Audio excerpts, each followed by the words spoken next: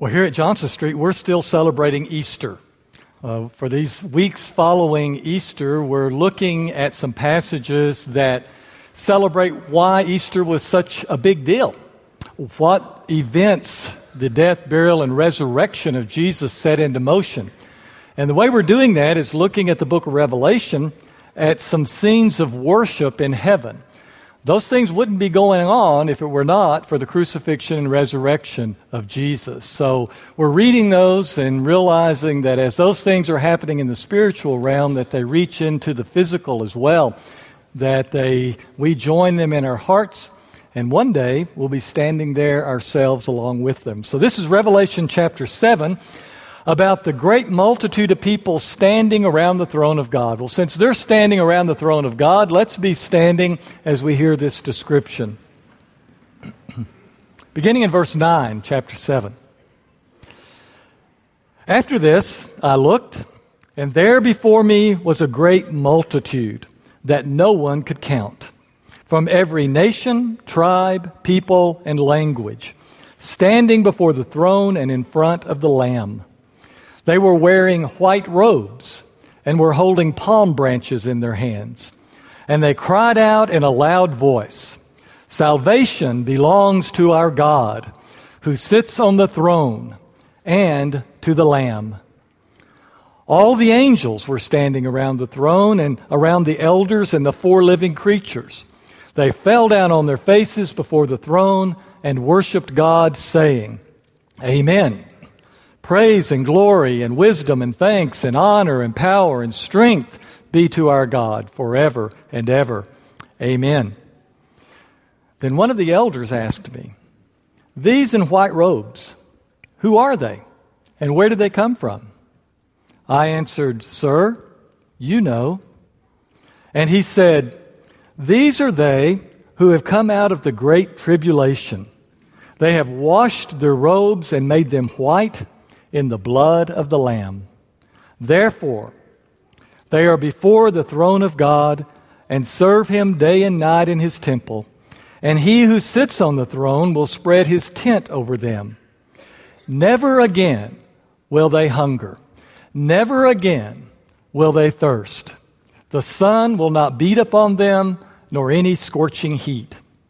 For the Lamb at the center of the throne will be their shepherd. He will lead them to springs of living water, and God will wipe away every tear from their eyes." May God bless the reading of His Word. From there, I think that's probably the tune to that song. It's great. How do we measure a church? How do we determine if a church is healthy and doing well? Well, you know what it pops into everybody's mind. It's the numbers, isn't it?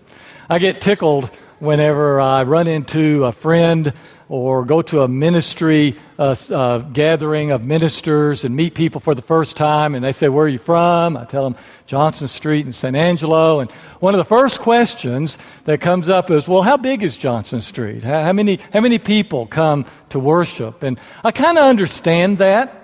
I kind of understand why it is that we sort of look to that, because that seems to be a sign of health, is if the church is fairly large and is growing. And I don't have any problem with that, because most of the people that ask me that question, Johnson Street's larger than their church. And so I get to look at them and say, "Oh, you mean," no, anyway. I worked with a guy named Charles Seibert for a while. And many of you know him. He's at ACU now. But when I was working with him, he gave me a little bit of advice that stuck with me. He said, "You know, Tommy, if the number of people on Sunday morning, if you determine your self-worth as a minister based on how many people come to church, then make sure you do the counting." There's a lot of wisdom in that. There's other ways to evaluate how well a church is doing. And really here at Johnson Street, we've come up with another way. It's our vision statement. You know, it's written there on the front of our bulletin and goes throughout all of our literature that we are a church that calls upon people to love God with all of our heart, soul, mind, and strength, based on the great commandment that Jesus gave whenever he was asked, what is the greatest commandment? And therefore, when we love God with all our heart, soul, mind, and strength, we realize that these are sort of four different areas of our personality. That really, to love God with our heart, we find God in our relationships. And there are people that whenever they are with other Christians and they're getting close to other Christians, that's when they feel the closest to God. It's when those relationships are strong. And other people love God more with their soul. When they're in worship or they're all by themselves, just meditating upon who God is, and they feel that connectedness to God, or they're deep in prayer to God. Those are people that easily love God with their soul. Or their mind. Many people feel the closest to God when they've got their Bibles open and they're studying God's Word and listening to what He's saying about Himself to us and how He's giving us direction on where to go and how to live. And other people are the closest to God when they're out doing something. Whenever they're out serving others and feel like that they're following the commandment of God to go out and to be a blessing in the lives of others. And that's when they feel the closest. So here at Johnson Street, we recognize that. We recognize that we are called upon to love God with heart, soul, mind, and strength. And all of us do that better in one of those areas than we do the others. And so the way we measure this church when we get together as staff and sometimes as elders and staff, we ask ourselves the questions, well, how are we doing in providing a place at Johnson Street for these four different kinds of people we have? Are we helping the people that discover God most easily in their heart? Are we helping the people that find God most easily in their soul? Are we helping people with their minds? And are we helping people to go out and to serve and to do things? Another way we measure is, and how well are we helping all these four different people get together and love each other? You know, those of us who love God more with our souls, we kind of look down sometimes on other people that don't see it the same way. You know, we'll have a great, marvelous worship service and someone says, I didn't like that. And you go, what's wrong with you? You know, that was wonderful. Or someone can fuss about, well, the Bible study wasn't deep enough. All we did is sit around and hold hands and cry. And other people said, yeah, but we were so close together. You know, so we got all these different people running around. Well, how well are we doing at getting all you guys to love each other and to affirm each other and recognize that, yeah, you're different from other people, but that doesn't mean that they're not as spiritual as you. And finally, how well are we doing in helping each other grow in the areas we're not very strong in? We don't want to just be satisfied with being strong in heart or being strong in soul. We really do want to come to love God as individuals with all of our heart and our soul and our mind and our strength. So that's one way we're trying to measure Johnson Street. But a lot of people don't get that, and we're kind of back to the numbers again.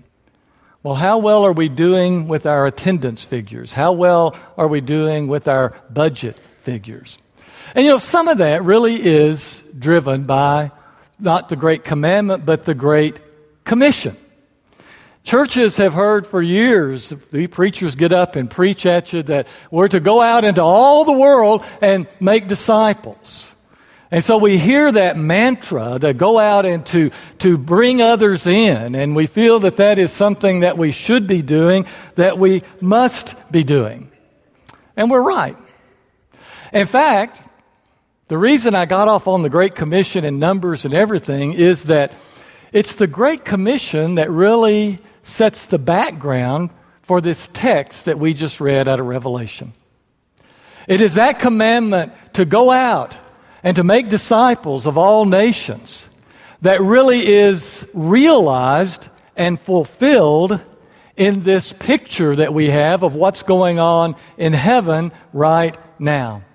In Revelation chapter 7, we have a picture of what the Great Commission has produced.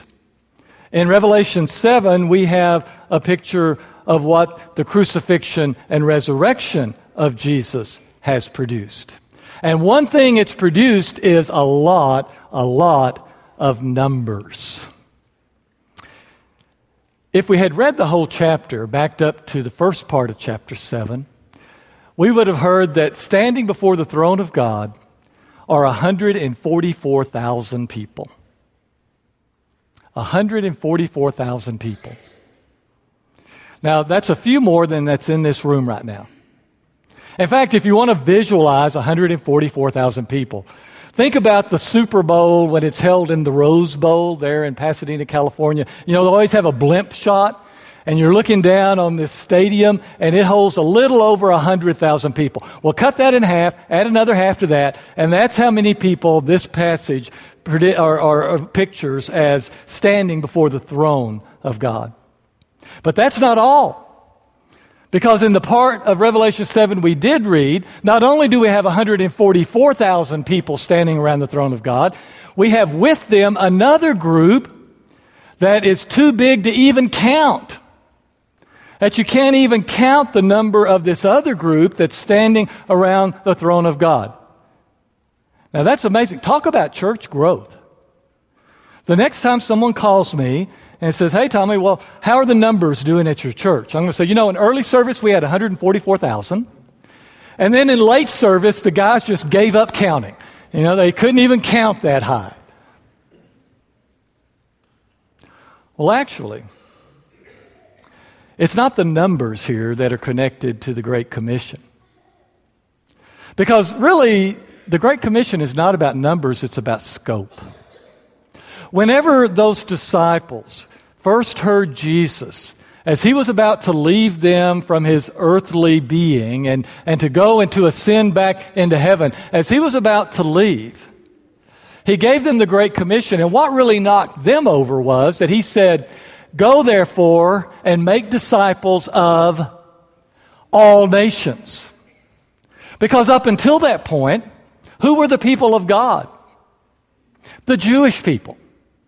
And if you wanted to make someone a child of God, you went to the Jewish people and talked to them. Or if you did happen to run into someone outside, then you tried to bring them into the Jewish people.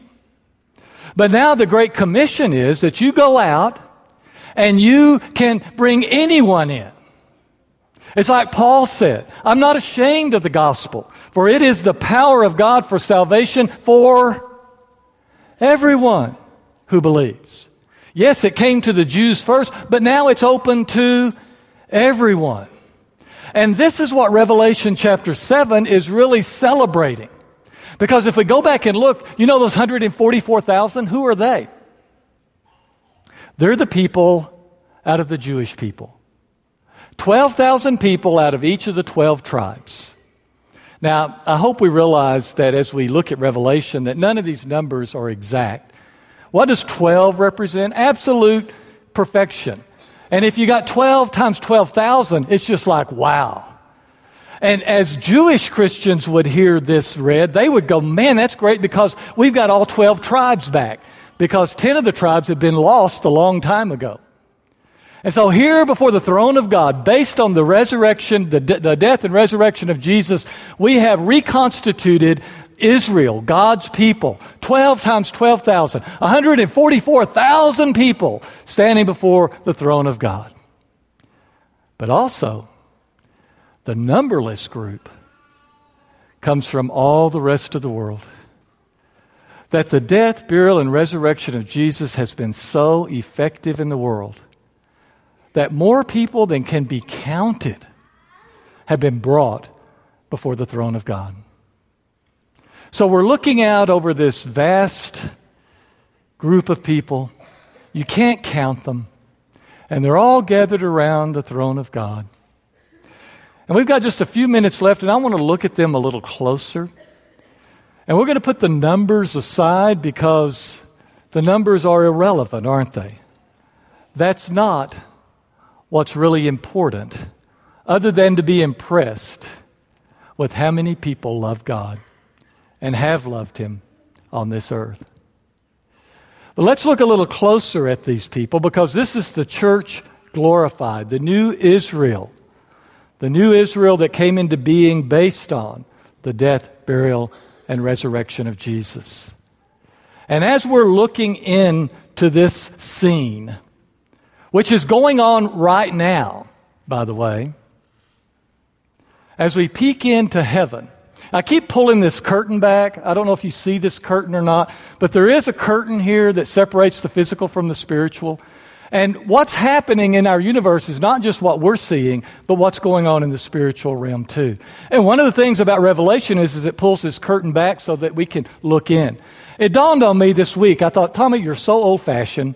You know, I got all these young folks out here. They don't care anything about curtains. Okay, we're going to Skype into heaven, all right?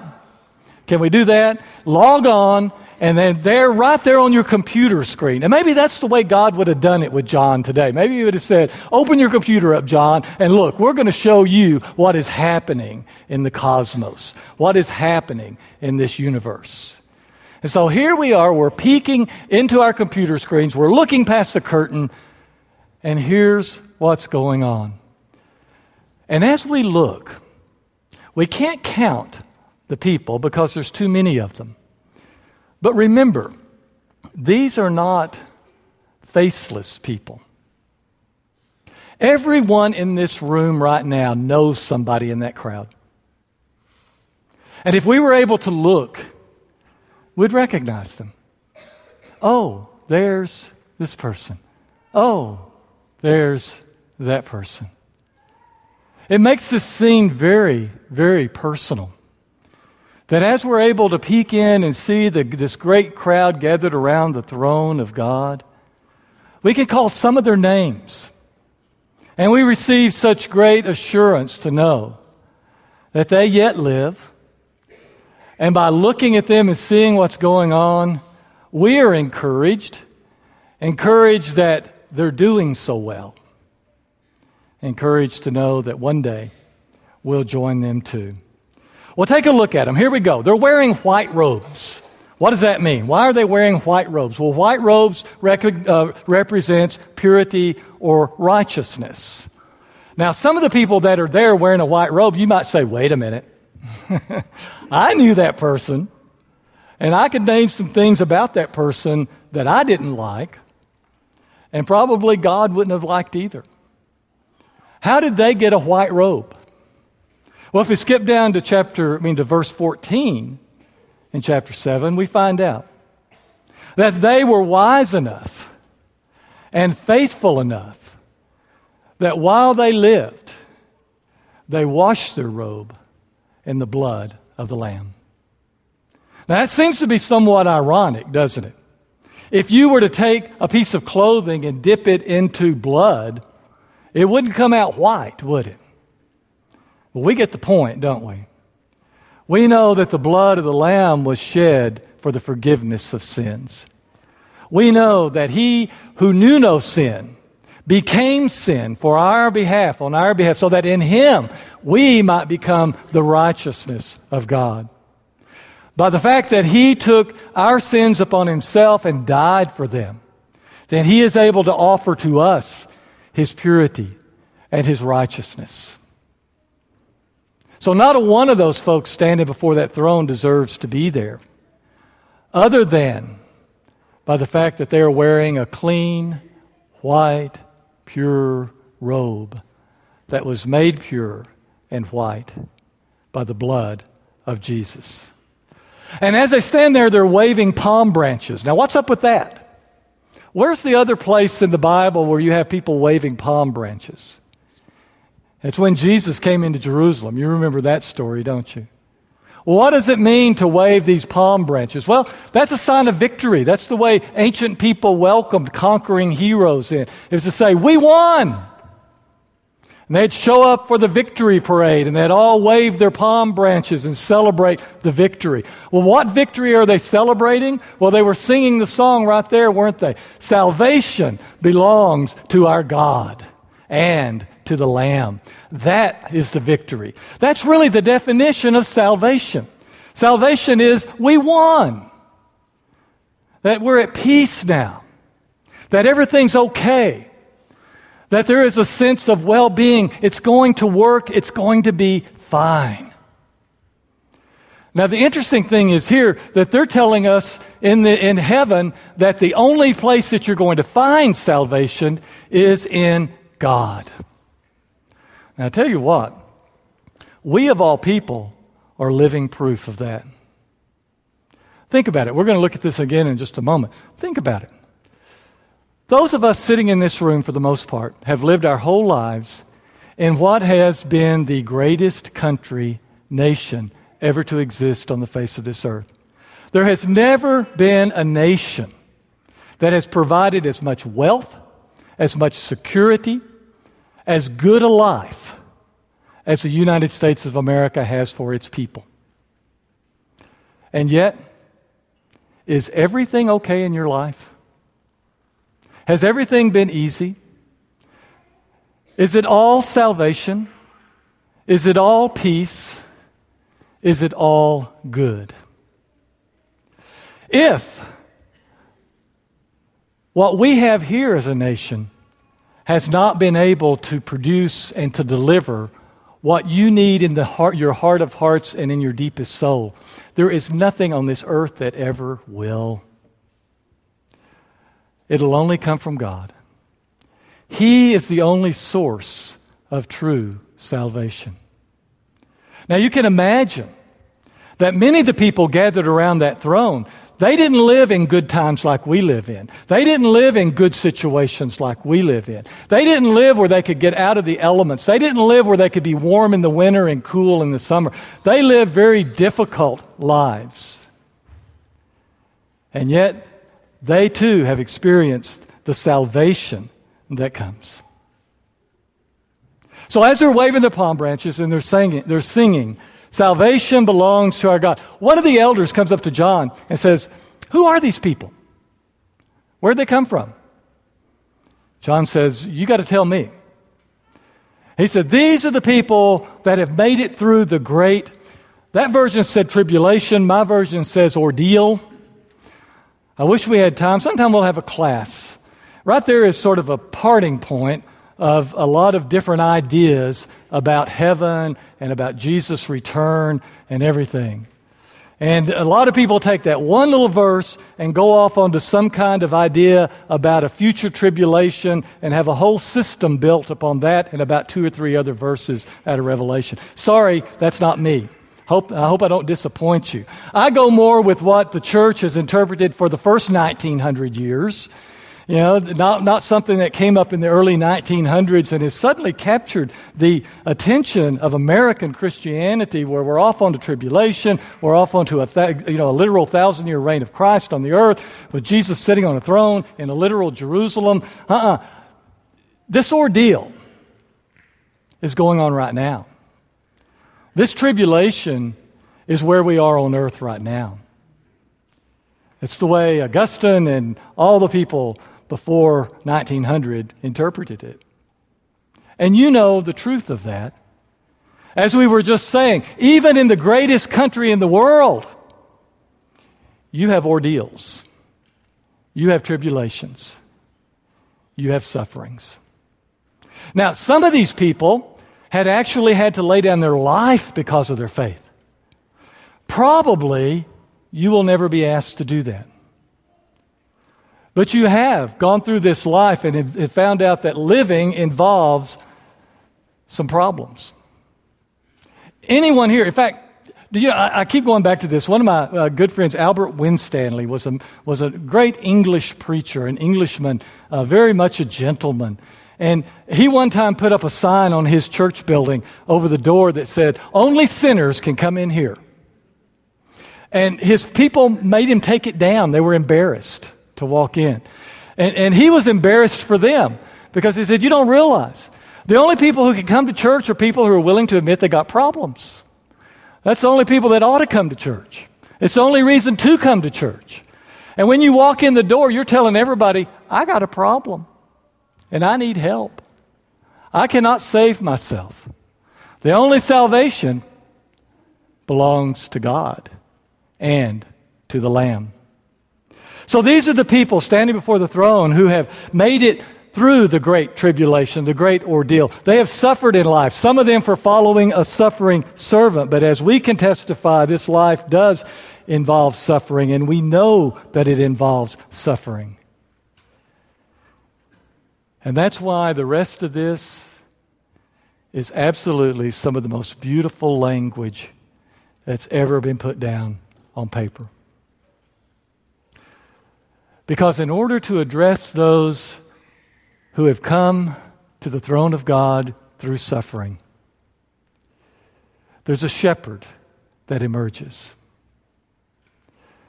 And how wonderful it is to have a shepherd who protects us and takes care of us and leads us and guides us. A little bit ago, we read together, "The Lord is my shepherd. I shall not want." And that language just has to touch your heart, doesn't it? This passage takes it and changes it just a little bit. Says the same thing, but if we were to take the 23rd Psalm and filter it through Revelation 7, what we would say is, "The Lamb is my shepherd. I shall not want." What a great irony that the Lamb has become the shepherd.